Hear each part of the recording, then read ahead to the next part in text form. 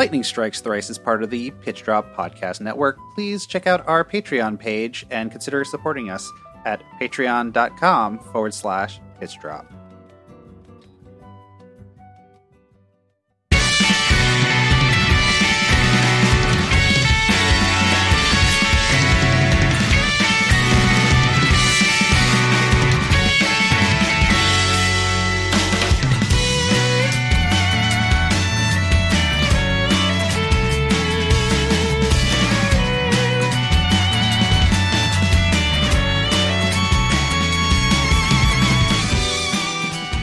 You are listening to Lightning Strikes Thrice, a Final Fantasy XIII Series Game Club podcast.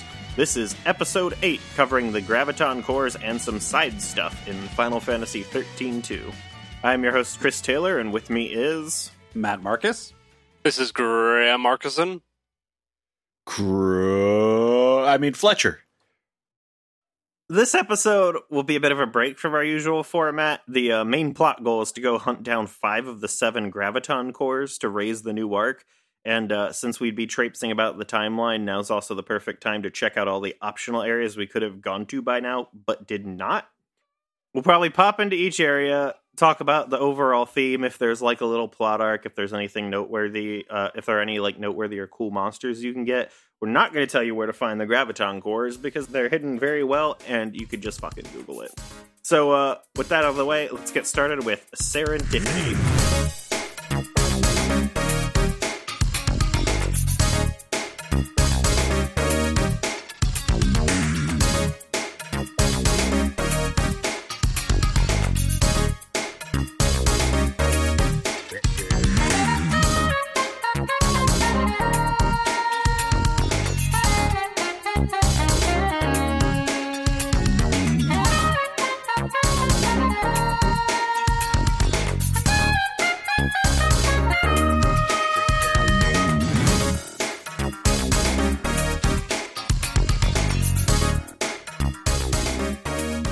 Okay, so right off the bat, Serendipity's music starts like it's the fucking Home Improvement song until the sax kicks in.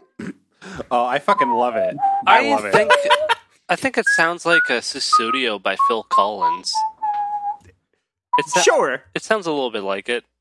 It's got the funkiest Moog bass going on underneath. Like, at first it just starts like real cheesy 80s sitcom, you're right. And then that bass rolls in and it just fucking owns. It's so good. Like I said, when this game's music gets off the chain, it gets off the chain. Oh, this no shouldn't doubt. be in a Final Fantasy game. And the game's designer goes, fuck off. Right. Yeah. Dude, I love the roulette table. There's that giant roulette table. At first I was like, I bet you this fucking sucks. And then it modified my movement in exactly the way I'd want it to. Yeah. It's fucking great. Mm-hmm. Yeah. Strangely enough, when people make a casino outside of time and space, they get wild with it. So there's some shit to do here, right? Like, there's an artifact lady who you can go turn in some artifacts to, and you'll never get any of the abilities other than the main plot ones because the way they grouped it up is dumb. It makes sense to me. Does it? Yeah. Does it make sense that I don't get an ability at 25, 50, 75, and instead it's get all of the artifacts for this area in each of its timelines, so all of the Aweirba artifacts from 2, 3, and 4, which means you'll never get any of them.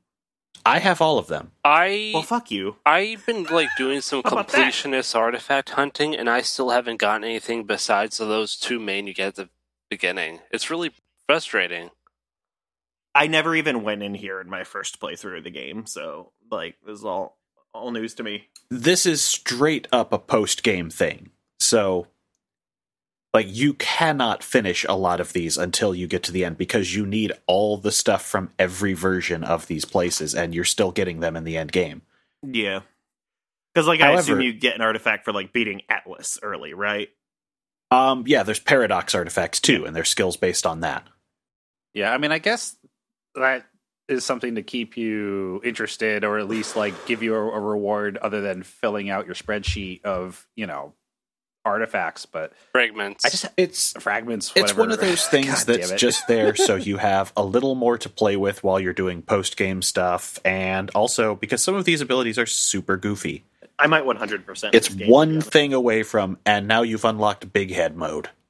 Yeah. Right. Oh, man. Yeah, no, I would be interested to see, like, because we're like doing a show, I'm probably not gonna like keep playing until I like wring everything out of it, but because we're gonna have to move on to the next game eventually. But I don't know, man. Like my completionist streak is just starting to wane. I'm curious how much this would help hold my interest because the post game stuff in 13 was so bad. Oh, God. It was fucking... We took the worst part of the game. You know what? We have an entire episode where I was mad about it. It was bad. Moving on. It's so bad that you're still mad about it like a month and a half later. It's so bad. I'm just saying, the artifact lady lets you turn Sarah into being part Chocobo. That's all I'm going to say. Wait, Fletch, what parts should I even ask? Are we talking like reverse mermaid or regular Tell mermaid? us about it. No, like you get Chocobo jump physics and flutter and other things. Oh, I thought you like literally meant like she started going Chocolina. No, you can only dress her up like that using an option. Ah, okay. That's somewhat better. That's a different thing, but that doesn't come from the artifact lady. We get the jump boots after next episode, if I'm not mistaken. Yeah, but you also get from the artifact stuff like super jump and hover and other things. Like I say, it's one option off of just being big head mode and 90s NBA Jam codes. Yeah, collecting these artifacts is some dumb completionist garbage, but I do like it because it reminds me of platforming games. I'm Help sorry. that you end up. That's a good sentence, Graham. I mean, like being able to grab stuff from, I guess, technically across ages or times makes that sting a little bit less, or can you only find the artifact in one version of Yashas Masif or something? I guess it's age specific. They just hide it as if it's in a different time because you got to still use. Yeah, it really just comes down to knowing which door to go in to find it at times. Yeah. Also, slots, which you should never do. It's not really I worth put it. 1,000 gil and chips down the slots tube. I had to tape down the slots button for an hour, and at no point did I ever have more chips than I started with. I mean, but you Sounds right. yeah, true to life. Yeah, and it's like there's a whole system behind it too that's like pretty ridiculous. I'm looking at a fact page about the slots right now, and it's real silly. Like, someone even bothered to crunch the numbers. The tutorial is like half an hour long for playing slots. I thought I was playing, and then I realized, no, that was just the tutorial. They just give you like 700 coins just to make you feel okay before you lose them all. And if you win a lot in the tutorial, just fucking just...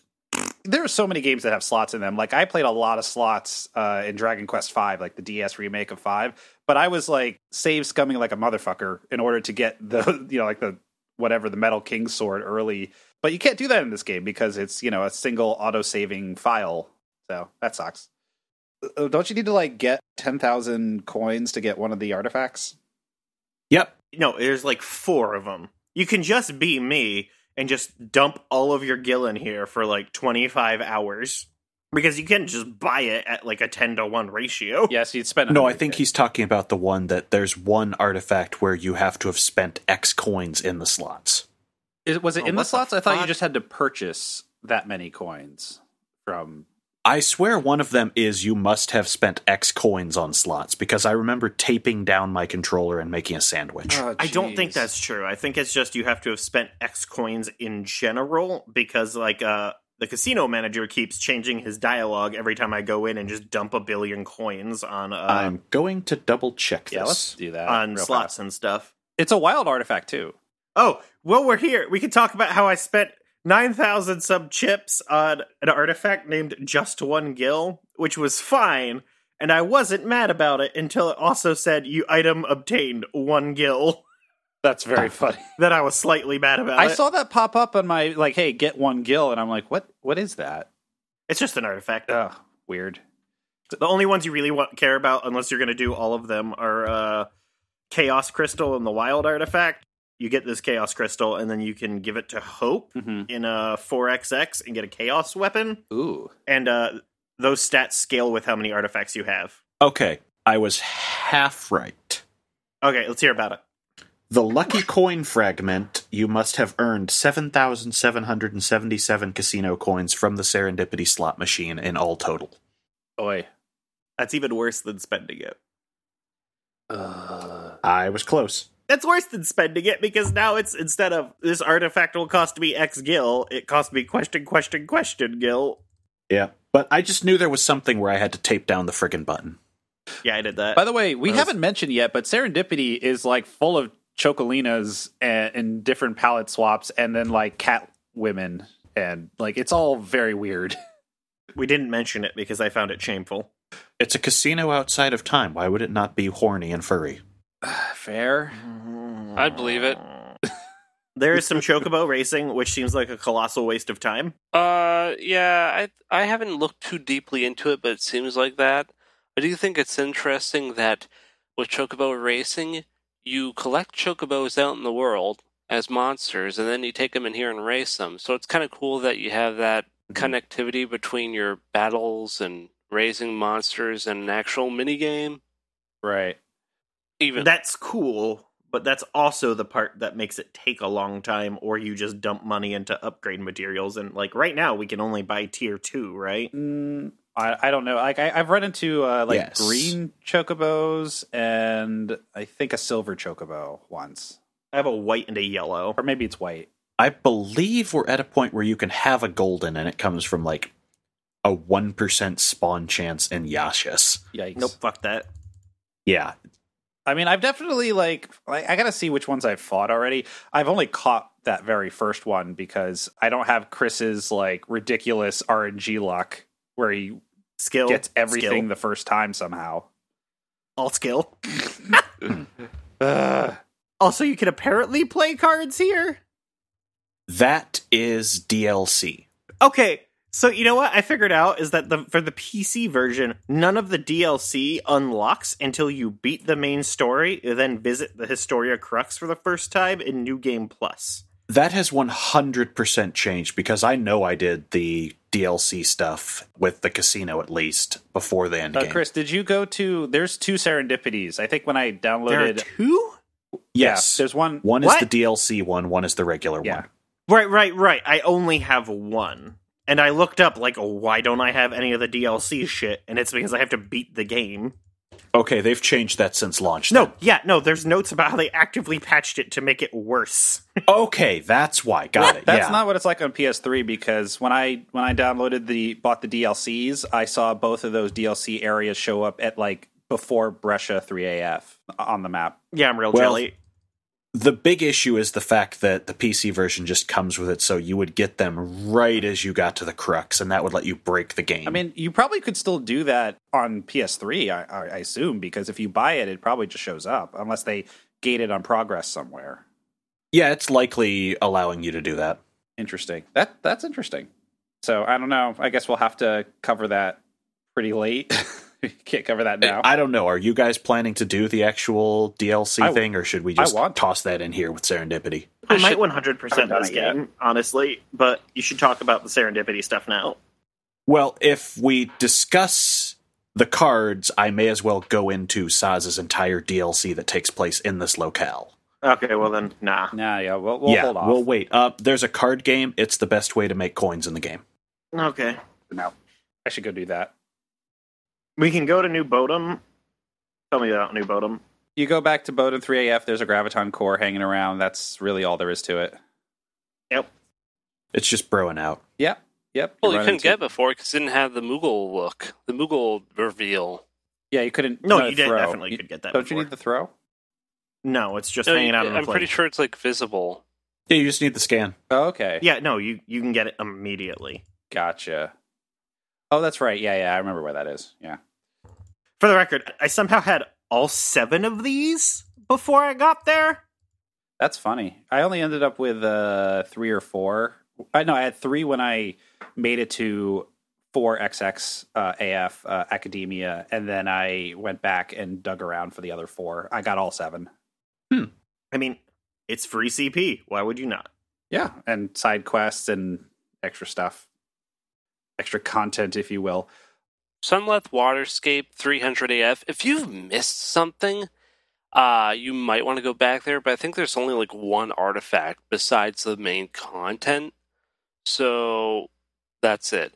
Or I think there's a gate there too, but we might get to that later. Brescia Ruins 5AF. Okay, I think we talked about how you can try and fight Atlas without deactivating that one device before fighting him, and that unlocks like a new path or something. I forget if you can do that one without the paradox scope. I think that's the only one you can brute force. Point is that I went back there and tried to fight him. I did not win. He was still really hard. Same. I tried it once. Is he like... So you tried to fight Ugalu and didn't win, right? Like, is it about that difficult or harder? I don't... Because I beat Ugalu. Because, like, I tried to fight Atlas at the beginning of this chapter, and I tried to fight Ugalu at the end, so the differences in strength would be pretty significant. I mean, the thing is, Atlas just doesn't take a lot of damage, or his health is really bad. I don't know which one it is, but, like, when I tried to fight him on my own, it was just, I'm chipping away so little of his health that I was going to eventually get wounded to death. Yeah, that makes sense. Atlas is definitely a boss you have to abuse Ravagers on. Mm-hmm. Yeah. Mm-hmm. I've come around. Ravagers are probably the best role in the game. I used to think it was Commandos, but Ravagers are pretty Ravagers good. are great. You know what I've noticed in this game is that I feel like their damage dealing is higher than in the previous game. Like, there are times when I would have switched over to Cerberus, once we got into Stagger, but these days, if you have a guy with or a monster with enough magic points, you can just roll on, throwing around your AoE stuff, and it just does just enough damage. Well, it has to be, right? It has to be, because even when we were having character development problems early on, I looked into the two games, and this game the ATB runs 3 times slower, so your damage just has to be higher. Right, but then it's not proportionally proportionally higher for Commando as it was for... I feel like Ravager got a boost. Maybe it's the opposite. Maybe Commando got a nerf. Maybe. It might just be your bonuses also. Because, That's fair. I went until this episode, the whole game, with no Commando bonuses, because it just never came up. Oh, that's interesting. I'm on, like, Ravager 2 bonus for at least Sarah, and I think I have Ravager 1 on Noel. Yeah, but for Ravager, that's just chain gauge bonuses. That's true. Not, like, damage. I definitely have a Commando bonus on... damage. Noel definitely has 1 Commando bonus, if not 2. Yeah, I got 2 this episode. It was great. Mm-hmm. I should write down which ones. I do so much more damage now. So, moving on. At this point, let's hop into Brescia 300 AF again. The area is now covered in snow, and the local government is actually putting out bounties to have civilians wipe out as many monsters as they can, because of the fact that the guards are so overworked trying to keep people from screwing around or getting killed in the actual ruins. As a result, Mog goes, let's do it, money, money, money, money, dash, dash, dash. This is a pretty random development for Mog. Like, he's just suddenly capitalistic and opportunistic. I thought there was one other time where he said he wanted money. He didn't know why he I wanted like it a lot. Sarah goes, what are you going to buy with it? I don't know, but I want it. I mean, the dude basically motorboats Chocolina at one point. He loves capitalism. Oh, boy. Yeah. Who doesn't love capitalism? Me. I was being sarcastic. You didn't lose a hand. Mm-hmm. The one thing I can say, they're playing Full Steam Ahead as the background music, which, of course, is one of my favorite tracks on the soundtrack. It's the intro to this season. That's why I like it so much. But also the snow effect. Everyone should be frostbitten, because no matter what you're wearing, you're just completely, like, Noel and Sarah are completely covered in snow. And and I don't mean like snow, like the character's snow. I mean like the actual precipitation. I just wanted to be clear on that. Oh, yeah, you better bet Sarah's covered in snow. Skeet, skeet. Oh, damn it. There goes my joke. Frosted. You're welcome. It ain't just the tips, brother. Oh my god, Snow is the Guy Fieri of this world. I don't want to think about Snow's version of Flavor Town. I really don't want to think about Snow's Flavor Town. Yeah, this is... Oh, it's coming. It's actually part of this game. Oh, no. Yeah. Why do you think he fought a tomato for 200 years? No vegetables in my world, brother. Look, all I'm saying is that 200 years is a long time to not be able to nut. Who says he didn't? You're not wrong. Oh. Look, just because you're engaged doesn't mean... Anyway, I'm... Look, I'm just saying, keep fighting your mutant tomatoes before marriage, kids out there. So, what is this thing about that we have in this document about mutant chocobos and a tonberry? Okay, so mutant chocobos. This is the first time for me where I came across mutant chocobos, and those are those red, volatile chocobos that eat up all your Gishal greens. But most importantly, they had that one theme. Yeah. Oh, I'm going to drop it in here because, of course, I'm going to drop it in, right here.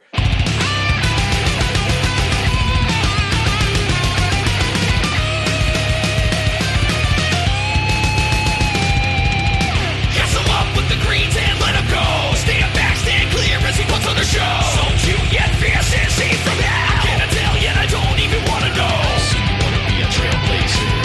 Kick 'em dirt like a hell racer. Take the reins but don't react slow. It's time to feel the force of the chocobo. So you think you can ride this chocobo? Got chocobos, you better put 'em on the show. Sell up if you Okay, so what's the deal with this tonberry? I somehow missed this tonberry. Okay, so every once in a while you come across these enemy encounters where the enemy doesn't really appear. What appears is a very volatile void that's just sucking in everything and making a mess. That means that you're about to fight a super boss or a really tough enemy, a boss enemy. In this case, the super enemy in the tunnels of Brescia is a tonberry. Now, I tried fighting this guy. He was really tough. He hit really hard pretty frequently, and he did a whole bunch of debuffs if he didn't outright KO my party members. It was tough. Was it any different than the Tonberry in the last game, or was it just similar kind of battle, but at this point it's just late game strength? Well, definitely the flow of these battles are different, but it was pretty much the same battle from the last game. Okay. Yeah, because those guys can get real nasty if you can't overwhelm them. If the battle dragged on, I remember the battles got really tough, especially the one with 3 Tonberries in the Titan Trials. Yeah, that's definitely true because, that's the thing. I didn't play the battle very long because I was getting hit so hard and so quickly that I just gave up. I'm sure if the battle continued on, he would start pulling out some very powerful moves and destroying me. Mm-hmm. Yeah, I think as they take damage, they start piling on more damage and worse debuffs like fog and pain. Yeah, I don't know if I mentioned this, but they hit with a lot of debuffs and all those things. It's pretty nasty. So you can get a quest in the lower levels of the sewer from Thurston. Thurston? Thirsty Thurston. He's Thurston. He's Thurston in the basement. Matt, please. He has the idea to blow up the ruins. After speaking to the commander, you can return to him and say, yo, that's fucking stupid. That should have been first thing is hey, why don't we blow everything up? That seems like a bad idea. It seems fine. You could also try to go visit the device that weakened Atlas, and a government worker will block you from getting close to it. Yeah, this guy, his vocal performance is really snooty and kind of funny. I don't think it's laugh out loud funny, but it is nice to have this guy comedic. who's voice actor to just decide to bring a really obnoxious, snooty voice to the role. Is there anything we do with this guy at this point, or is this just a thing for later? I is it just haven't done there? anything with this guy yet. I'm going to see what happens. Okay. I don't recall anything coming of him. You can also go do what I think is my favorite side quest in the game. Tell me about it, Matt. Okay, so up in the northern parts of Brescia, over where the gravestones were, where you fought Atlas, see a shadowy figure that if you use the Moogle find skill, it is a guy standing there, and his name is Lex, and he's looking for his friend Brant. And Brant is in the tunnels towards the beginning of the area. I want to say it's near where one of the gates was in Brescia 3 AF. The only way to get through this quest is to tell a bunch of jokes and, via live triggers. They're all so low energy. I love it. Yeah, and the guy's like real campy in response. And it's a very weird little side quest, especially with some of the choices they made with the sound editing. Like, for instance, Graham. There's a laugh track. There's a actual literal laugh track. Hold on, you know what? I looked up the answers to this because is there like a boo track if you pick a bad one? Damn, that's a good question. I never checked. Yes. Oh, good, great. Man, I should just try to find those sounds and rip it and put it in the podcast. Just every time someone says something real stupid. It's going to be in the Bout Takes episode, just transitions. Perfect.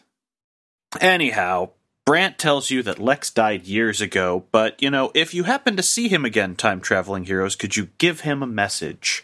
The message is, haha, Lex, I actually discovered a new monster after you died.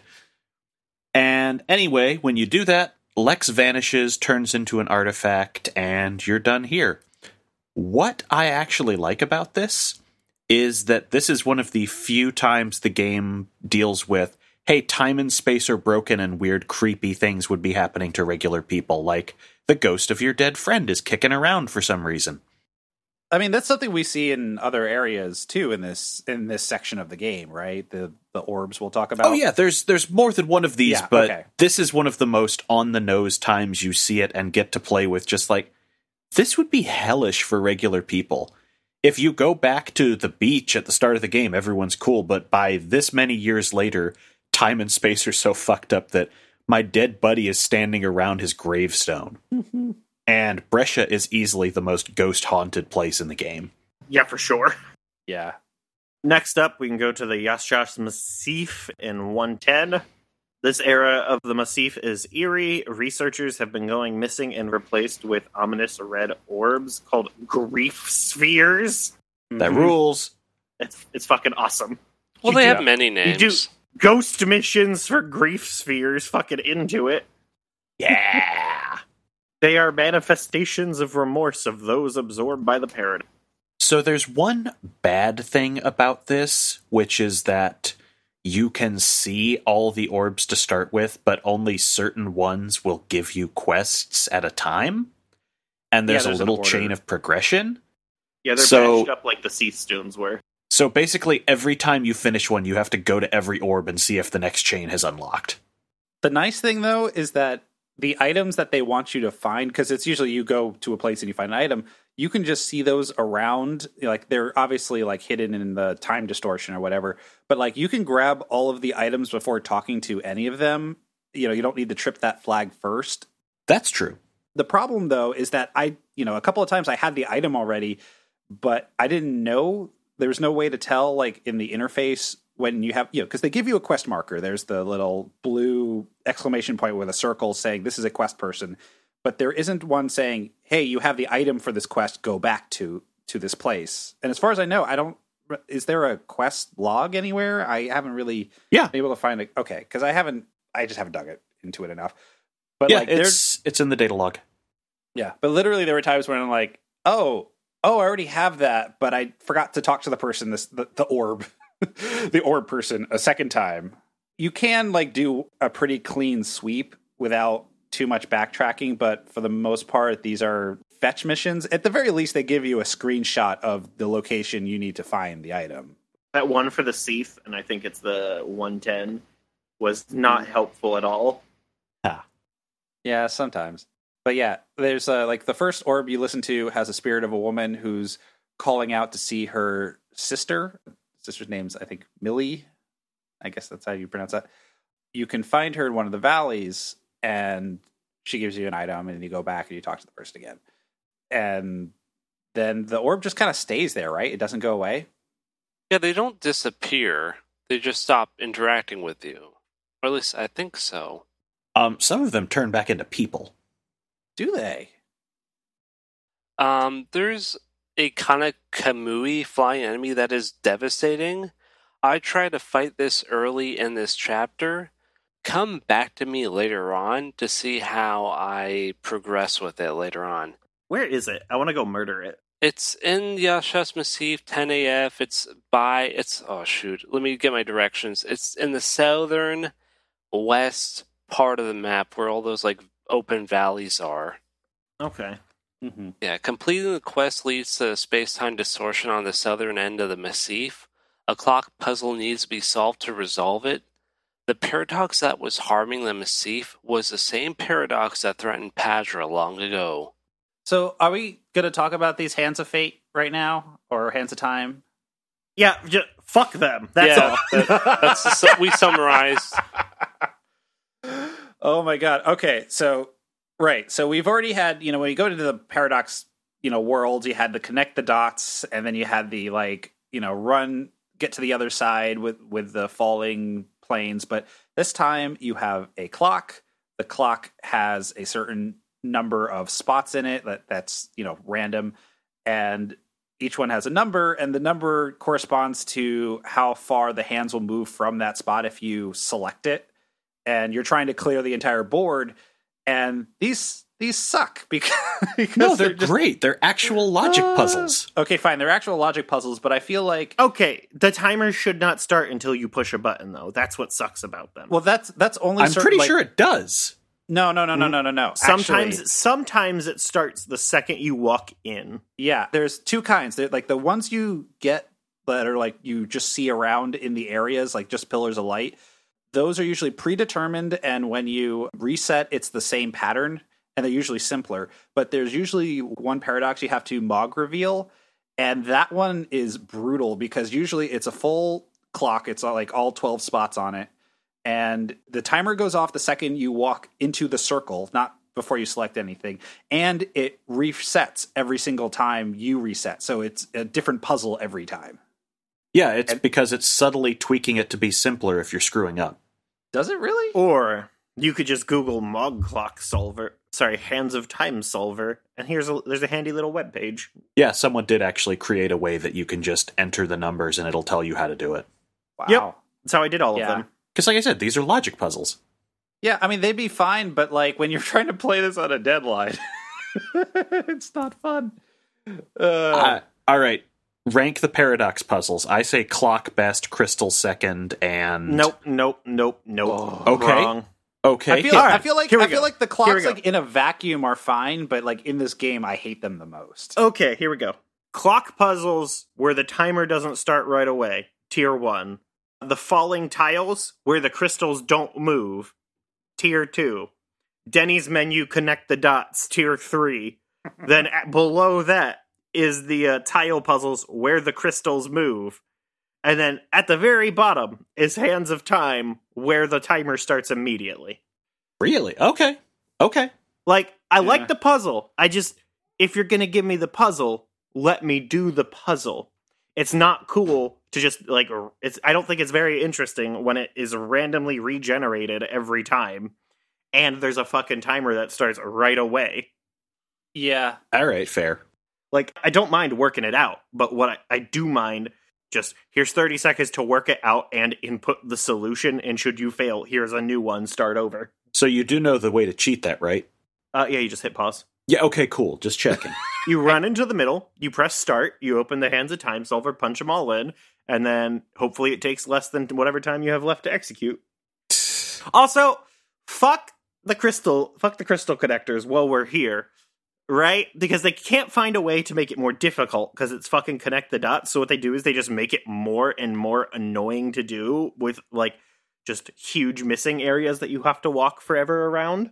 I really like those because then it does become time management rather than just, you just have to match colors. Kind of. All it means is start with one of the ones that has the long walk. That way you don't have to do it twice and you're done. Yeah, start with the long walk and try and take out one that cycles through 4 colors at the same time. Yeah, there was only one of these connect the dots ones that I actually had trouble finishing with time. I had to try it like 2 or 3 times, and it's the one with the giant sideways L on the bottom, whatever the fuck that was. So from memory, and I may be wrong on this, the game actually stores those all in order. So the last ones you do in the game will always be hardest.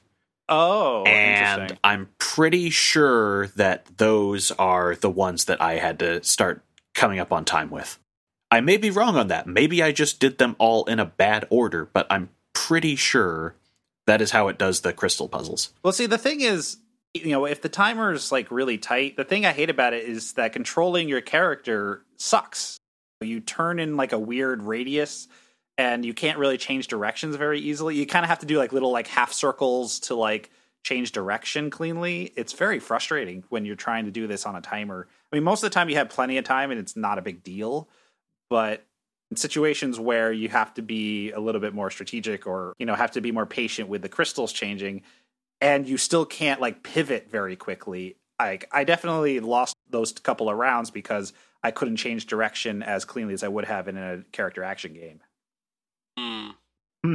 It's too floaty. I mean, it's not super precise or anything, but there are definitely times I wanted to pivot like 180 degrees or like 150 degrees, and I had to do like a little half circle like fighter move to like spin my character around. Ugh. Keep a momentum up. It's weird because it feels like that's why they put those kinds of puzzles into this game and why these are challenges, because your movement isn't very snappy.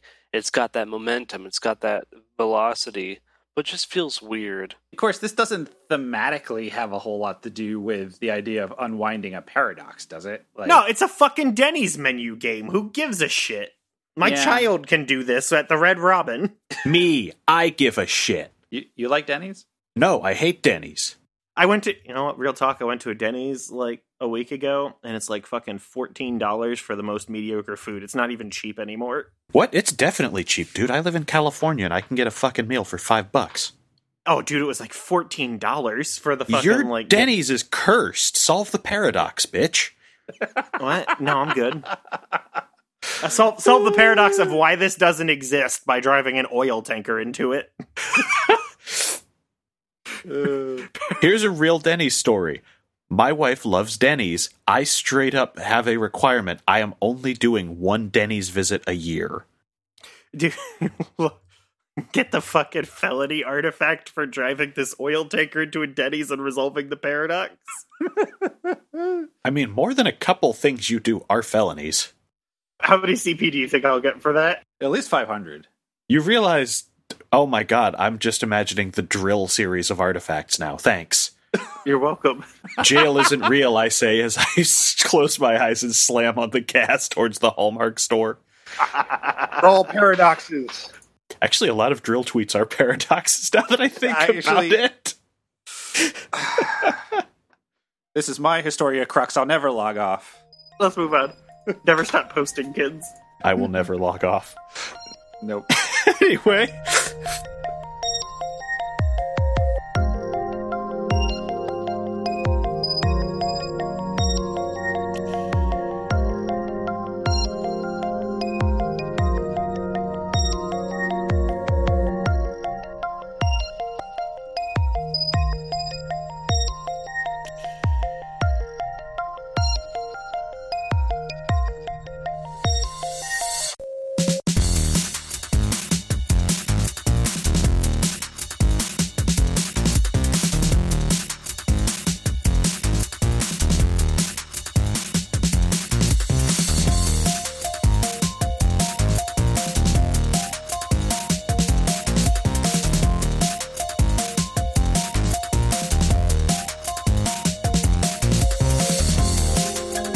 There's more Red Orb quests. We continue on with the next wave of paradoxes. Graham had something to say here. For the note, we did change timelines. It's just more of the same. We're now at 100 AF. One of the quests literally reuses a Find comm device plot that was used early in Brescia. And not only are these devs scraping at the bottom of the barrel to like create content for this game, i.e. fetch quests, they're even reusing fetch quests. Like, they even reuse a MacGuffin to snatch. My dude, this game is literally made of recycled assets. That's true. Like, this is the most profitable game of all time because it costs nothing to make. That's not true. There were voice actors. Yeah, there's a lot of voices in here, actually. I think that's probably where most of the development money went. I was Very joking. likely. No, just whatever. But it's a good game. You don't bash on good games. Look, if we had a problem with recycled assets, none of us could be SMT fans. Hey! I'm playing through Strange Journey Redux right now, which is my 5th time playing it in the space of a year, Right. shut up. And I'm saying you have no problems with recycled assets. They so leveled up that's and fine. recycled the entire game instead of just the assets. Hey, for what it's Control worth, C, Control V, drag it over to the fucking whatever medium it's on, we're done. for what it's worth, this is definitely the highest res some of these 2D assets have been. Cool. I should pick it up. Can you see the pre-cum on Mara's head? Yes. Seriously, every time you capture something or defeat it, it zooms in right into your face. Oh boy.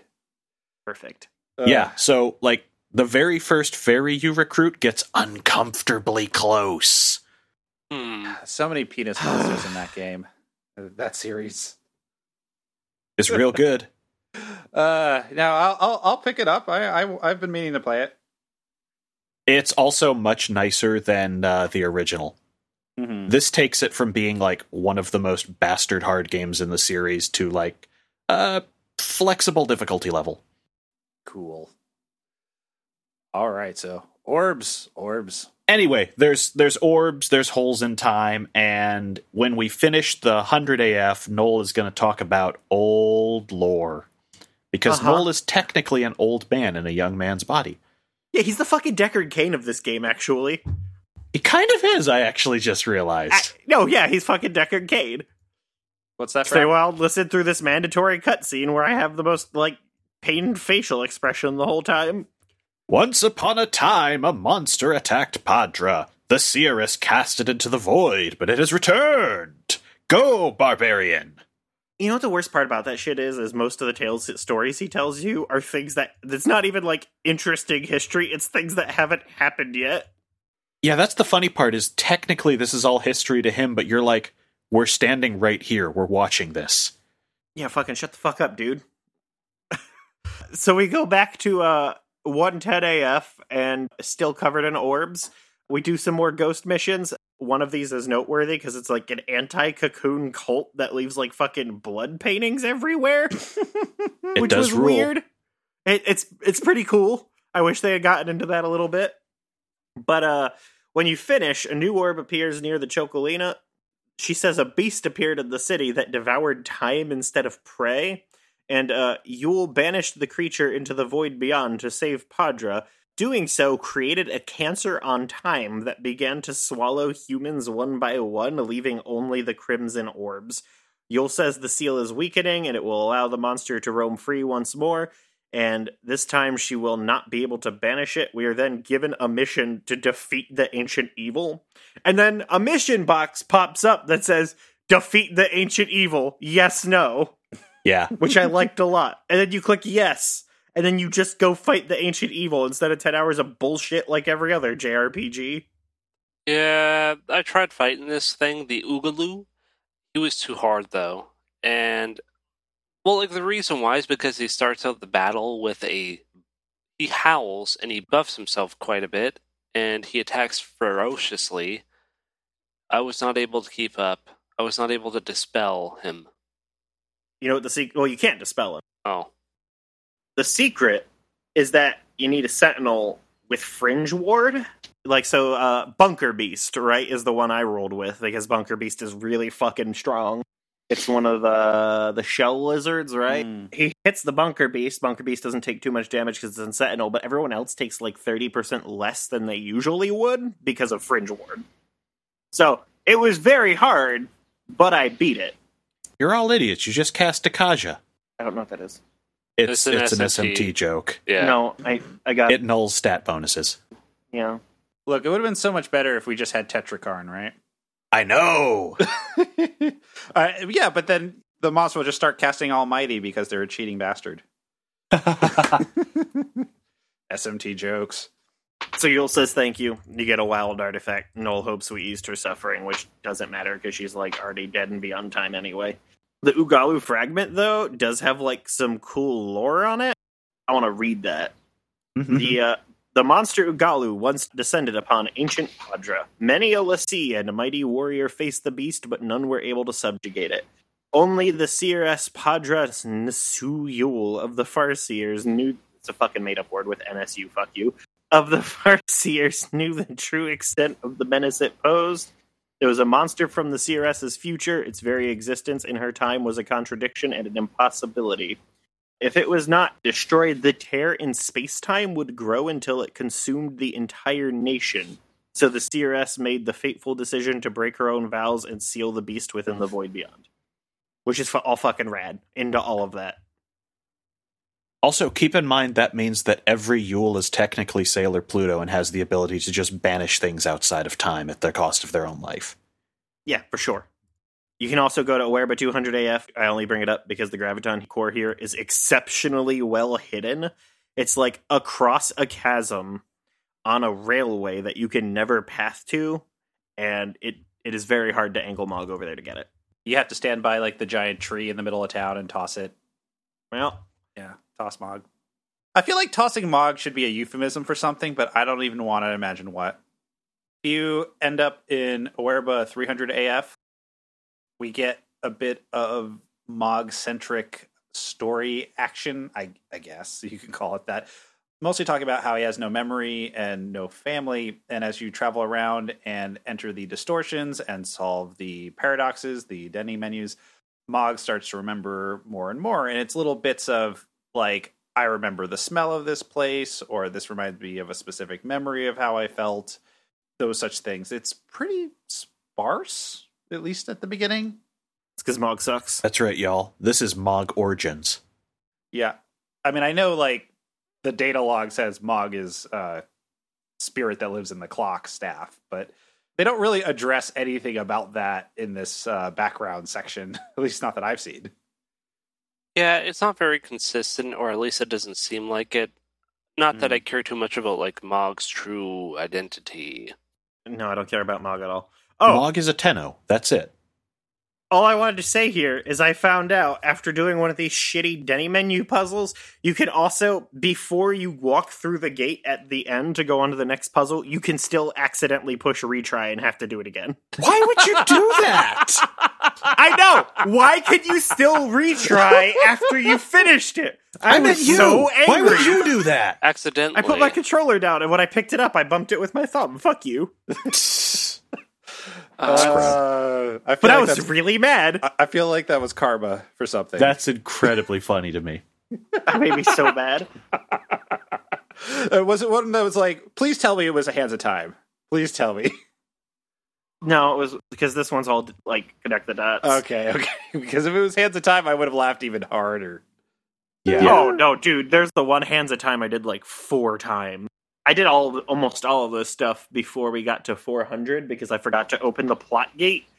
The one in 100, the last one you open, right in front of the gate to 110. I did that like 5 times because it crashed one time. The other 2 times I was fucking around with settings because 400 AF is when I finally got the PC version of this game to run in a way that I didn't hate with the fixer. And then after that, I'm like, I'm too tired for this. And then I came back. I've done so many Hands of Time puzzles. I'm fucking over it. Yeah, it's a whole, like, in terms of pacing, it's pretty, I mean, like, if you're doing bits and pieces of this as you're going through the main plot gates, this isn't so bad, but, you know, Or you could be us and do all of the Awerbas in a row and just spend 3 hours on fucking Connect the Dot. Yeah, and Hands of Time puzzles. Like, that's what I was doing last night and this morning was just, oh my god, this is taking so long. I mean, like, okay, it's fine. It's fine. Like, my play clock is only at, like, 24, 23 hours at this point, which I feel like I've gotten a lot of game. But okay, it's fine, like, getting an ingrown hair on your dick is fine. Like, you're not gonna die, but it's still bad. And I assume you're speaking from personal experience. I am apparently at 47 hours. Wow. Oh, does that include New Game Plus stuff? That is, yeah, that's total time. Wow. That's not bad. I'm at 50 hours already.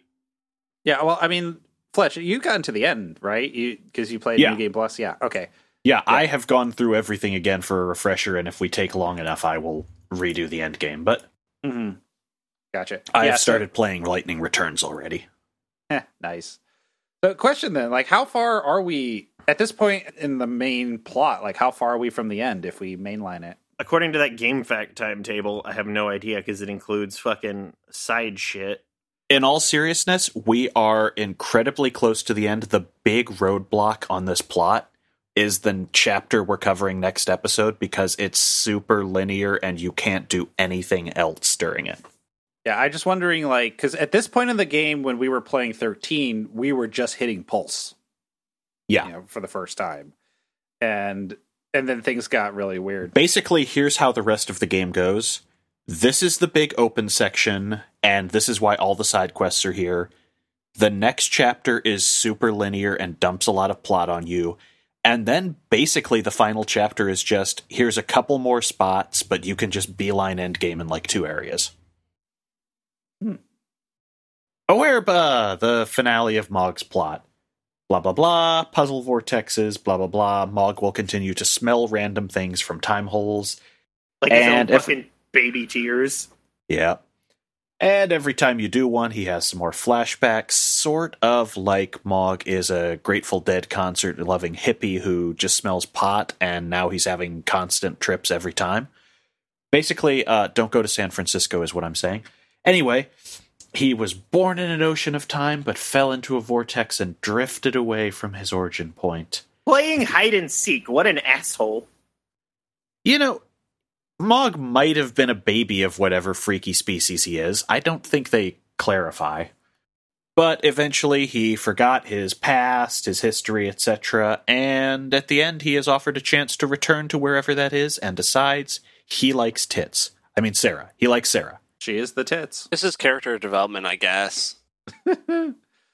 I was very excited because Sarah acts all sad as though we're finally going to be rid of Mog, and then I have to watch him do the world's worst fucking dance. It's true. By the way, this area does look dope. Yeah. Like, it's all super whitewashed, like, into it. Oh, I hope you like this effect later. There's hella good loot here also. You can get, like, 3,000 casino coins just laying around. Nice. Nice. Now, over in Sunleth Waterscape 400 AF, the color palette of this area is more nightly and hush than 300 AF. Sarah thinks she hears Snow's voice. Can I interrupt for a sec? Just the further you get into time, the more everything is washed out and faded, and that's because history itself is falling apart slowly. Cool. Yeah. The heroes find a bunch of flans that look lonely and scared. They have lost their friends. Sarah wants to help. Noel is usually a monster hunter, not a monster finder, but he'll make an assumption in this case. The player has to travel around Sunleth using Mog to uncover invisible flans. There are 5 total. When you find them all, you head to the large grove where you fought his royal ripeness, and all of the children have gathered and are attacking the pillar. And then you fight the fucking Flan Sentai squad. Which is really funny because, like, this is a whole section about being nice to flans, and then you straight up murder 5 of them. I know Graham's going to come in and say they were just knocked out, but like, no, you pretty much set them on fire and they died. I don't like hurting the flans. Yeah, it's a weird turn, but then again, there's no other way to solve things in this game other than hit it real hard. After you murder them, Sarah gets real mad. She just like full out just yells at them so hard they like cry and then jump off a cliff. And then Noel is reminded that Sarah can evoke lightning's temper. So there's this incredible moment in this cutscene, right, where Sarah just yells, "What do you have to say for yourself?" And then the camera is really up close, pans over all of the emotionless Flan faces. And they just have like those dead yellow like eyes, which I thought was incredibly funny. It's also, this is the last time in the game is going to remind you that Sarah is a teacher. I mean, well, it's not a big it's fine. deal. They didn't need to really bring this back. It's just that's not true. Fucking in the next episode, they say, "What would your students think if they saw you napping outside?" Yeah, but you know she already does that. She married Snow. Yeah, she's basically a hobo. Yeah. What's your job, Snow? Monster finder. Duh. And with that, we are done. Just traipsing through side areas for now. Well, there is a one of the cores shows up after you beat the flans. You have to remember, because I left the area and had to come back to go get the core. Well, it's hidden. That's the thing about these cores, is that they're always hidden. Oh, dude, the one in 400 was a nightmare.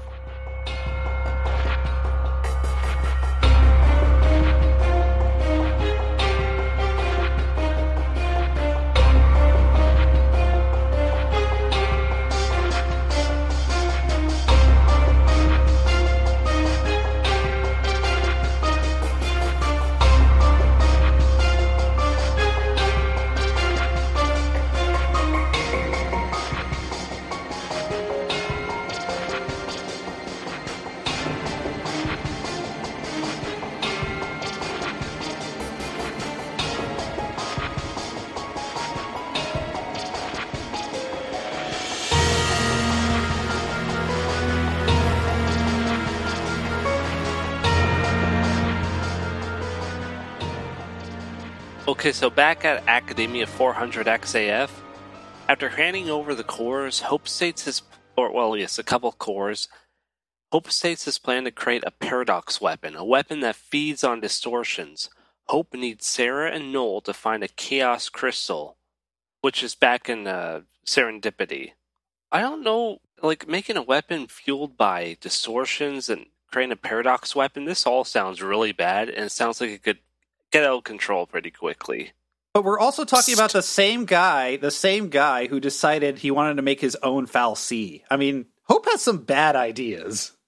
He might be an idiot. He has a very good idea with this one, though, because these are basically your endgame weapons. Oh, okay, fair. But like, these are the things that run on artifacts. Yeah, they scale super hard. Yeah! Like, okay, so right now, your weapons, you haven't gotten a weapon upgrade in a long time, unless you go for the weird ATB side grade. Like, you haven't just gotten a numerically better one. I bet right now, if you went and got this, it's probably equivalent, if not better already. Yeah, especially after we've just done this side quest episode. Yeah, especially also after the next fucking area where you get like 10 artifacts in a row for nothing. Yup. Anyhow, we're going to presume that you have finished your side quest gathering with all the cores here and proceed. Hope in the Academy begins setting up the Graviton cores to create Neo Cocoon. It will take a century, but it can be done. Sarah and Noel get one artifact and are sent to the lone gate outside Academia that you couldn't touch before. On the walk over there, which is all a big cutscene, Noel talks to Sarah and goes, "Hey, I wonder if Caius would decide to set up a trap for us. He's a time traveler too." No, he probably won't do anything. We're helping Yule, right? Meanwhile, Noel's like, I can't remember anything. That usually means history's about to break, but I'm not going to say anything. Of course not. At the portal, Hope and Alyssa come to say goodbye. Once they leave, it might be a long time before they come back. Hope gives them some words of inspiration, including talking about the hatred he had for Snow. Very inspiring. You're talking to, like, Snow's fiancé. There's a lot of thanks around, and Hope speeches. The world's most awkward handshake happens, where Alyssa makes it weird by then grasping Sarah's hand with her other hand. That weirded me out a little bit. It's a power move.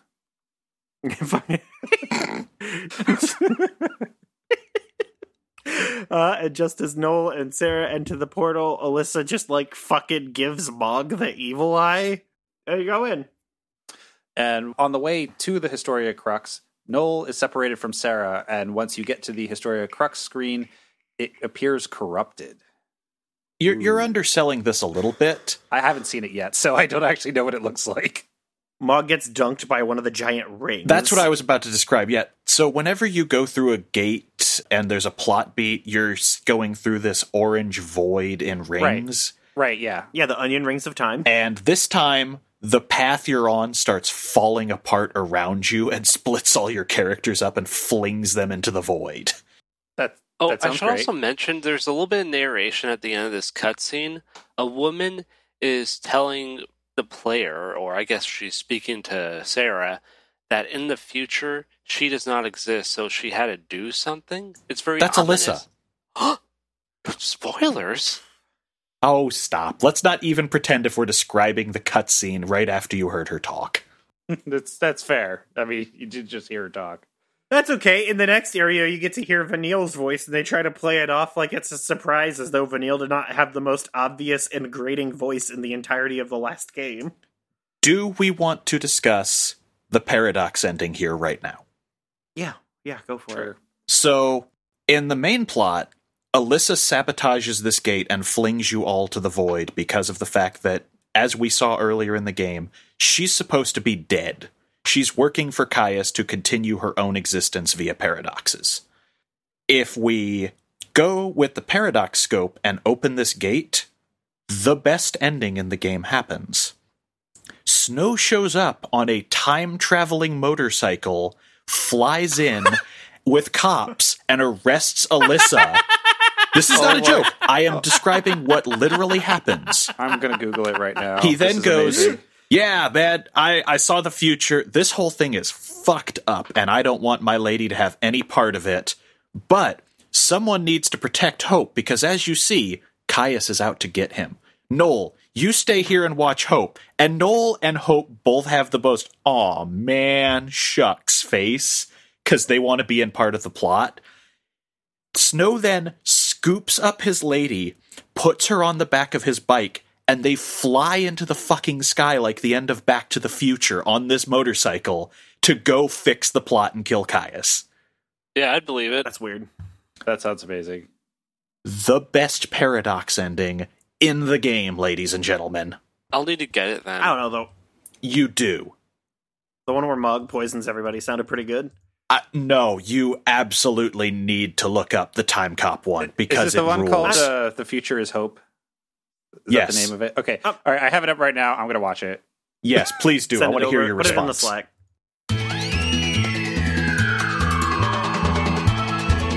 Player just rejects the artifact from Alyssa. I'm seeing a distinct lack of motorcycle right now. Oh, there it is. Okay. The How funniest good is that? I mean, it's pretty good, but I think you oversold it slightly. I was expecting it to be more over the top than it was. But the thing I like about this the most is that Sarah says, "Oh, guess what? This is where we have all the fun without you, player." Yeah. This is where I go on adventures with my fiance, Snow. But you're not going to get to see any of that. And of course, there are 13 eras to visit because I'm playing the world's fastest deck. I did 2 games of Hearthstone in that time. Did you watch it? No, Oh, because you didn't like I it. thought I was okay. So it's that's a lot Nice of fun, job, especially asshole. like I mean, you still have Hope being pretty salty at Snow for being Snow again. Yeah. All right, let us finish this episode. Okay. Let's do character development check-in now that we've done a ton of side shit. In the course of this episode, I got Ravager bonus 2 for Sarah. I had to go around the entire Crystarium with no abilities. I did unlock Medic for Sarah, just because Ugalu made me want 2 non-monster medics, because it would have been less tight. Noel got com bonus 1 and 2, which I've been waiting since the beginning of the game to get for him. My monster roster is looking a lot more diverse. I have more medics and synergists now, including a green chocobo. I'm not sure if I want to use the green chocobo or the flander, but they're both medics. I got a new Ravager monster that is physically focused, but it replaced my main Ravager and I'm really liking it. Sarah and Noel have their limit break move, you know, those special full ATB moves like Meteor Rain or whatever. Yeah. Yeah, Joe, what's interesting about those, I ran into those for the first time, and you can only cast those once per battle. That's new.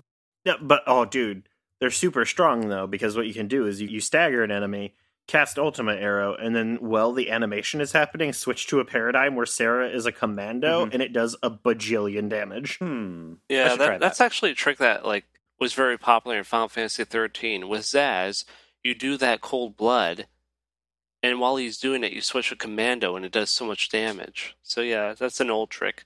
I think the same works with Army of One as well. And no, I'm not doing an Army of One gag. I am done. That's my favorite Bjork song. Mm. It's not that Matt's no one's slave, it's that he's a slave to this gag. Yes, I was a slave to the gag. Sorry, Grim. It's weird to me that you're switching up your monsters very often. I just have not really swapped them out since Augusta 2. Well, I have that new behemoth now. Well, they always feel I have crappy. the Orion, and then I have that Ravager behemoth. Sometimes I have a Bunker Beast if I really need it. Literally all I'm doing is swapping up my monsters. So Sarah is at level 99 in her Ravager role. Noel's at level 99 in Commando. I think everyone's unlocked all of their roles now, and they've basically gotten all of their moves. Or maybe some people only have 5 roles yet, but they pretty much have learned all the abilities they can with them. I still feel pretty weak and underdeveloped for some reason. I guess I don't have any great moves yet. Well, it sounds like you don't, because you're taking roles, you don't have bonuses, which is probably what's leading to you feeling really under. Well, I need to find a synergist that has bravery or something. I think that will make me feel a lot better. I think you should get the giant cactuar then, because that's bravery is the first thing it learns. Yeah! It's so distractingly large. It makes me wish there were cutscenes where you saw your monster. Mm-hmm. Right. So for me, I'm a little confused about the interface on the leveling thing because you're given an overall level of your characters on the main screen, but I think that only reads your commando level. It might just be your overall level for whatever roles you're in your paradigm. Well, here, maybe, because you might be right, actually. I think you're right. That makes more sense. But anyway, so like I started the idea that Sarah was 50 Commando, 60 Ravager, 10 Sentinel, 50 Saboteur, Medic 22, and then she went up to like 63 Commando, 78 Ravager, 37 Sentinel, still at 50 Saboteur, still at 22 Medic. I mean, and like similar thing with Noel, he started off like 60-60 on Commando Ravager with like Synergist and Sentinel being in like teens to 20 or low 20s, and then they all ended up like he's like 73 Commando, 60 Ravager, 32 Sentinel, 50 Synergist, Medic 35. I feel like I've gotten like a significant amount of growth in terms of levels. I feel like I'm rolling pretty cleanly through most of the battles too. Like I'm not having to. All of my battles have been. I start with Cerberus, hit a couple of times, switch to Try Disaster wide, blast everything, and if I want to switch back to Cerberus to finish off anybody, I will. But for the most part, it's just been one or two switches, then done. In my Paradigm Pack, I've been rolling with a Dragoon at level 20 as a commando. That Dragoon is super strong. Like I checked the. I know we talked about this last time, Chris. That like you said, check the Orion, and I had one, but I leveled the Orion all the way up, and it's like half or like only 2/3 of the strength of the Dragoon as a commando. Yeah, I just like it because it has a lot of HP, so I don't have to care about it. Oh, okay. I haven't had any problems with HP, so like yeah, the Dragoon has been doing a lot of really good work. I'm still rolling with a level 43 Garkai Marsura. God. Name is ridiculous. It still has like 600 magic, so it's just blasting everything. And I have the Pulse Knight, maxed out Pulse Knight sitting as a Sentinel, but I haven't used him unless I'm healing, which hasn't been very common. Go get a Bunker Beast. I'll try to find one, but like I tried, I'm surprised. I fought a bunch of those giant behemoths, didn't get one. I didn't get the behemoth that's rolling around in one of the Awerbas. Something begins with a V. It's got a different name. Didn't capture that one. I didn't. Is it the blue one or the albino one? I think it's the blue one. Yeah, the blue one is the one that I was telling you about. A Ravager, but all of its like elemental strike moves have cleave, which is really strong. Yeah, so I'm gonna I don't know how much I want to spend time going back and sort of grinding them to pick one up, because I'm not picking up that many of these bigger guys, and I'm trying to use the Feral Links and such in order to boost my capture percentage. But I'm just. All you can do is 5-star and Feral Link, and then I think there might be an accessory that increases capture rate. That wouldn't surprise me. I did get a giant Cactuar. I haven't used him yet because his stats are low. He's goofy, especially when you put the backpack on him because it scales to his size. Nice. Yeah, like I want to use him because like giant Cactuar, hell yeah. But he sucks. Yeah. But that's about it for me. It's been a pretty smooth ride of late. But I also hadn't fought any of the super boss or high-end boss battles in this section yet. I need to go back and try that and see if I just get dunked on.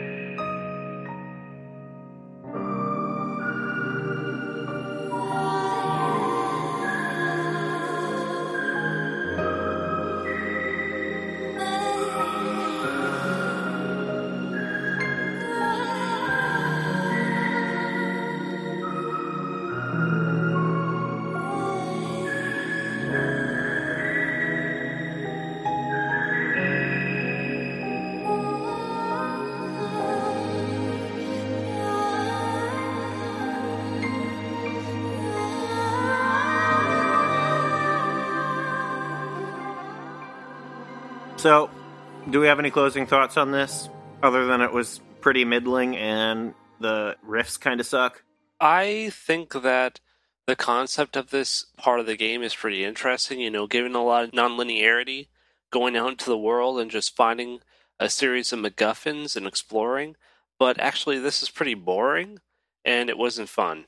Oh, dude, I would be so mad like, imagine a world where, like, GameFAQs didn't exist. Oh, that would be the worst. And I didn't already have all 7 of these, and the game just says, go run through the whole game until you find these. You mean you didn't buy the guide for this because it doubled as an art book? No. Why would I Well, do there- that? Because art book. There is one person when you're in Academia 4XXAF and you Yeah, leave. they give you a picture, and that's it. Yeah, there's someone who like will tell you which area to go to. At the very least, that's nice. But where I was in the game, I had to go through sometimes a couple of areas and then dig for more wild artifacts before I even get to the area with the cores. So, like, Yeah, why don't you just do that? Why don't they just do? Is it this game that has the purple circle on the map when, like, you know it's in this vague area? no, I I don't was think playing so. an open no. world game recently that had that. No, it was definitely not. I don't this- think that that's might this have one. No, it's That not. might have been Watch Dogs 2. Actually, That is Watch Dogs 2. I didn't want to say it because it's like, I think that's Watch Dogs. Well, that'd be a hell of a crossover, But yeah, right? why couldn't they just do that instead of a picture? Because this is a Japanese developer's first open world game. Fucking every time we go to talk about this, I think about inspired by Red Dead Redemption and then giggle. Ugh. I mean, it's true. It's a true fact. Okay, it's only true in that they said, what if this wasn't absolutely the worst, but also not great? Yeah, it's Like, fine. in terms Like, of side questing. my take on this section, it's fine. I mean, like, if you wanted to take a break and do a bunch of stuff, like, you could have gone through these areas earlier in the game. Like, I definitely hit Brescia Ruins 300 AF earlier, even though I wasn't, like, really strong enough to fight, like, the giant packs of bombs you run into, just to grab items and to open gates and stuff. So, like, you can break this up in a way where it feels like less of a slog than the way we probably did it. But then again, Yeah, like, if you didn't have a guide telling you how to get through all of the last chapter, you'd probably wander in and out of a few of these areas. Oh, I did almost all of these. Mhm. I'm very disappointed we're not talking about the Vile Peaks because I'm not going to go through all of the hassle with the Cactuar statues until we get the Grav Boots. I'm not going to do all that other shit. I will cover it for you. I don't even remember the Vile Peaks from this game. It's probably because it's bland. I went to, I think it was Vile Peaks 10 AF, and it's snowy, and you basically, I don't know if it's Burning Cast for later, is it? If not, I won't. Vile talk about Peaks it. is probably. basically Oracle of Ages. There. Yeah, no, it's cool. Yeah, Like, the setup is cool. right. That could be said about many things in this game. The setup is cool. No, but the execution is interesting, too, Mm-hmm. in this case. Yeah. Except they put the fucking bullshit biggest area, like, complete this global area-wide poorly messaged objective before you can do the other part of this cool thing. That's bad. Mm-hmm. Yeah. I feel like as a whole, though, this doesn't feel nearly as bloated as like the missions in the post game of 13, you know. And this, a lot of this is, you know, set your pacing as you will if you're playing along, you know, or just playing through the game casually. So, I mean, I don't know if I would have done as much of the side stuff in one go if I were playing it on my own. Or obviously, had I known that I was going to be railroaded for a few hours, I probably would have stopped and done more side quests anyway. But playing blind, I would have probably kept rolling through the main plot. But yeah, it's fine. They do some interesting things with time stuff, but nothing extraordinary. Guys, tell me about your plugs. Well, probably by the time this releases, it'll be out already. I was on an episode of the Golden Pages podcast talking about Persona 4 Golden, specifically the month of May, early June, which is Kanji and his dungeon. So that's going to be up. Oh, the best part of the game. It's a pretty good part of the game. There's going over it, there's so much that happens in that. Like, it's the first month you have control. And anyway, there's a lot to talk about in that game. I had a lot of fun doing that. I'm probably going to, in the future, be on another episode of the Doctor Who podcast, Alex and Rachel versus the Hooniverse. Don't know when exactly, or like, who knows? Maybe it'll be out by the time this releases because we're going to record this way in advance. But I should be on there again soon. Hi, this is Matt dropping in from the editor's booth. Alex and Rachel vs. the Hooniverse is currently on an extended, possibly indefinite hiatus. So whenever that does come back, if it does come back, I'll be on there. However, right now, we do plan to have Alex on for possibly a bonus episode. Details forthcoming on that, but we'll let you know.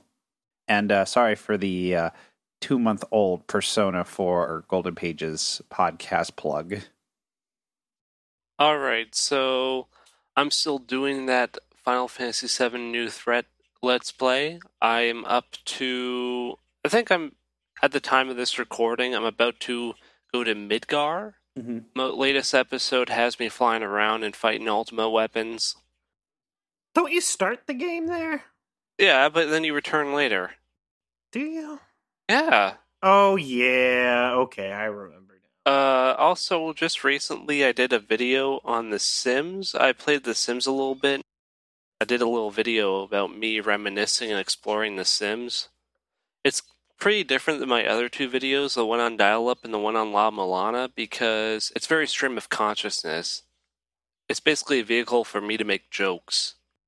Oh, you should talk a little bit more detail about the Dial-Up one, because I don't think been I've put it yet. on this channel yet. No, it just came out. I did a video on my experience with Dial-Up, which I had practically up until 2014. I go through what it was like having it early on, and then, as internet progressed forward and I still had to use dial-up, and all the ways I survived all of that. That makes me so sad. Like, I could not imagine not having gigabit internet. Yeah, it's pretty frustrating to think about because I missed out on a lot, but that's just the way it is. And in my case, I don't have a lot to plug right now because as of the time of recording this, my network is on fire and being put out with piss. So I will instead just do another plug for the Neptunia sale that just ended on Steam, and you should have bought those games. Let me tell you about Sega Hard Girls vs. Super Dimension Neptunia, the best JRPG you will play this year, and the spiritual successor to Breath of Fire Dragon Quarter. Ooh, that's interesting. Wow, all of those things are unappealing. How did you do it? You know me. I'm curious about Dragon Quarter. I've been curious about it for a while, so my interest is slightly piqued. Dragon Quarter is a fascinating game that a lot of people were not willing to engage with because of the fact that failure was required and you needed to loop unless you played with a super stupid guide and relied on a lot of RNG. So just get used to the fact that you will fail forward. That's Dragon Quarter. I mean, having played plenty of Rogue Legacy, I get it. Yeah. So Sure. Sure. But imagine but that. now there's narrative content, but you have to repeat it. Actually, you have just made me realize the ultimate thing we should put in the show notes, which is how to sell people on its successor game. Let me find that video. Which, by the way, Chris, talking about running through the same stuff and the same content, I've already played Nier Automata. Thank you very much. Oh my god, fucking I like that let's game. Let's bitch about Nier Automata, which is a game that I like. Me too. But I hate that it's a 20-hour prologue to a 7-hour game. Yeah, Route B drags. I would say Route B has its high points, but it drags because you have to replay all the other points. I think it does. The high points are the part where it turns into the game you want to play at the end. No, I mean, in terms of the stuff you learn when you're 9S diving into the stuff, stuff that actually puts the narrative forward and recontextualizes the Route A stuff, but you have to play through Route A again to do it, essentially. That's what I'm saying. I like everything that's there, but by volume, it's too much. Yeah, it's surprisingly bloated for a 40-hour game. What do you mean You have been damaged by this podcast when you say it's surprisingly bloated for a 40-hour game, not the fact that it's a 40-hour game is a huge red flag. Look. Hey, Chris, I spent almost 100 hours on Persona 5 and then spent 80 hours on Persona 4. I spent almost 100 hours on Persona 5. But I liked Persona 5 all the way through. I definitely dragged a little bit in the middle of Nier Automata, although it was still fun enough to move and control and fight things that I liked the aesthetic enough that I went through it. I would have liked Persona 5 a lot more if they cut one or two of the dungeons, which could easily be done in the plot. Disagree. But the biggest thing for me is that they go halfway between ease of use, where all of the shopping is just a giant menu, or there is no teleport to outside the shop and you have to run around, which makes you get grounded in it as a place. They do the halfway thing where it just feels like a giant inconvenience. I would be fine with either extreme, but That middle ground makes me just feel inconvenienced all the time because it neither like grounds it as a place or is convenient. Man, if Atlas ever does a Persona 5 portable and they try to like flatten out the exploration of Tokyo, it's gonna lose a lot of its charm for me. Like I know Guess that's what? They're crazy, gonna but- charge you again for that game. Oh, of course. Like, and I will buy it because you're an asshole. because I like that game a Like, lot. you can give me all the crap you like about supporting the Neptune games, but at least they're not as predatory as latter-day Persona. Well, at least I like hate that because I can't refute that argument. at least the dancing games, like those new dancing games are egregious in their pricing structure. I mean, Persona 5 itself was fine. Like I paid $60 for a big game. I just saw what they did with the new Persona Rhythm games, and Oh, it's it's real like if bad. Theatrhythm was followed up not with a collected edition, but with a game for every Final Fantasy. Fuck that. Yeah, no, I completely agree. I saw that. That is egregious. And I will still buy it. It's almost But- like they know that a bunch of assholes will buy it no matter what it is. Atlas is a bad company that just happens to make games you like despite yourself. There's a reason all I'm buying from them are SMT titles. I just And want I the don't mean soundtracks. Persona. I mean, I just want the soundtracks, the dancing soundtracks. That's really what I'm in it for. But I keep away from most of the spin-off stuff for Persona. I'm just not really interested, especially Persona 4. Like, when I was done with that game, I didn't want to, like, ruin the ending for me, so I avoided all the supplemental material. Yo, Persona 4 Arena was good. With Persona 5, I just don't care. I came off of Persona 5 pretty bad. And I still love that game. I feel like I'm like one of the few people in our circle of internet acquaintances that like, well, me and like one other guy. Actually, no, that's true. There's like 3 or 4, but like we're outnumbered by the number of people that either outright hate the game or just are extremely lukewarm and stop playing. It's very strange. I might warm up on it over time. Like, maybe I'll play it again sometime later and I'll like it, but for now, I'm just not feeling it. You want to know the secret to why everyone on the internet at large seems to like it, and then the people there don't? It's because for the people there, it ain't their first or second rodeo like it is for everyone else who discovered Persona 4 like via Giant Bomb and Golden. Yeah, the fact that those got so repetitive is why you don't see me touching them. Because for me, it's like, here's the same fucking game over and over again. It's only the third, And this time one is just around, worse right? than this one is just worse than the last two. Hard It's not the disagree. third time around. I still it's think the fifth time I still around. think- No, here's the thing. The first 2 games were way different. No, I'm talking about Portable. Oh, okay. Yeah, that's right. Yeah. Which all of the people who lap up all of Atlas's piss bought anyway. Fess was my breaking point. I tapped out at Fess. Fess was I played Fess third. I played Golden, then 5, then Fess, and I hated my time with Fess. But like looking back on it, Fess was so bad they've never re-released that arc. Oh, you mean the answer? Yeah. I'm not even counting the Yeah, answer. those are hot I'm not even. shit. Yeah. I'm not even counting the answer because the answer is hot garbage. That was straight up it. I bounced, especially when the next game was, look, it's the same engine again.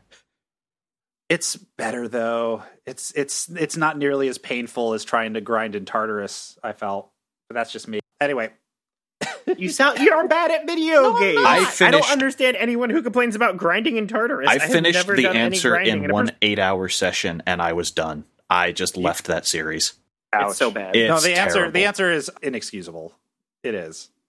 It ruins the plot. Yes, it does. It's bad. It's just a bunch of combat, and it's about the character you cared about the least. And all of you just decide to reveal that, hey, a year after we saved the world, we're all delusional fuck-ups. Yeah. I actually never played that mode. I was planning on revisiting Persona 3 sometime soon. Well, It's the best one. Graham, hard disagree. But anyway, Graham, just watch the 4-hour supercut of all of the cinematics instead, like I did. That's all you really need to do. Don't actually play the Who answer. cares about that? The animation isn't that good. Why do people care about Because that? I wanted to see what the story did. It's like Pokemon Indigo League quality of animation. I don't care about the actual animation. I just wanted to actually see the story and character stuff play out. And spoiler, it's Okay. mostly terrible. What, in Persona 3? Persona 3, the answer.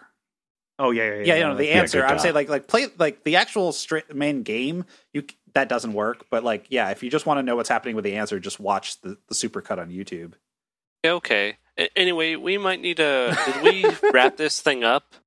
You can get in contact with us on Twitter and Facebook at LightXThrice. That's all until next time when we'll be talking about most, if Neptunia. not all, of episode 5. Goodbye. Goodbye. All right. Ciao.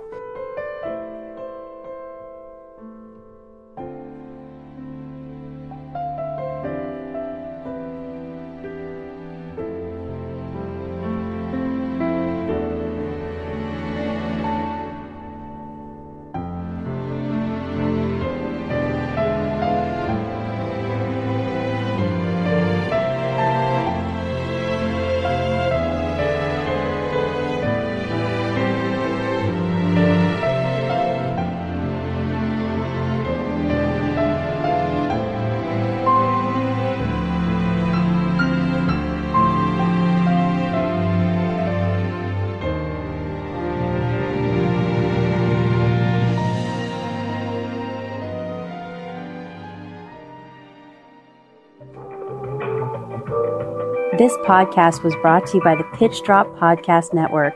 Like what you just heard? Support the show by going to patreon.com/pitchdrop. And while you're at it, check out pitchdrop.net for more of this and other shows.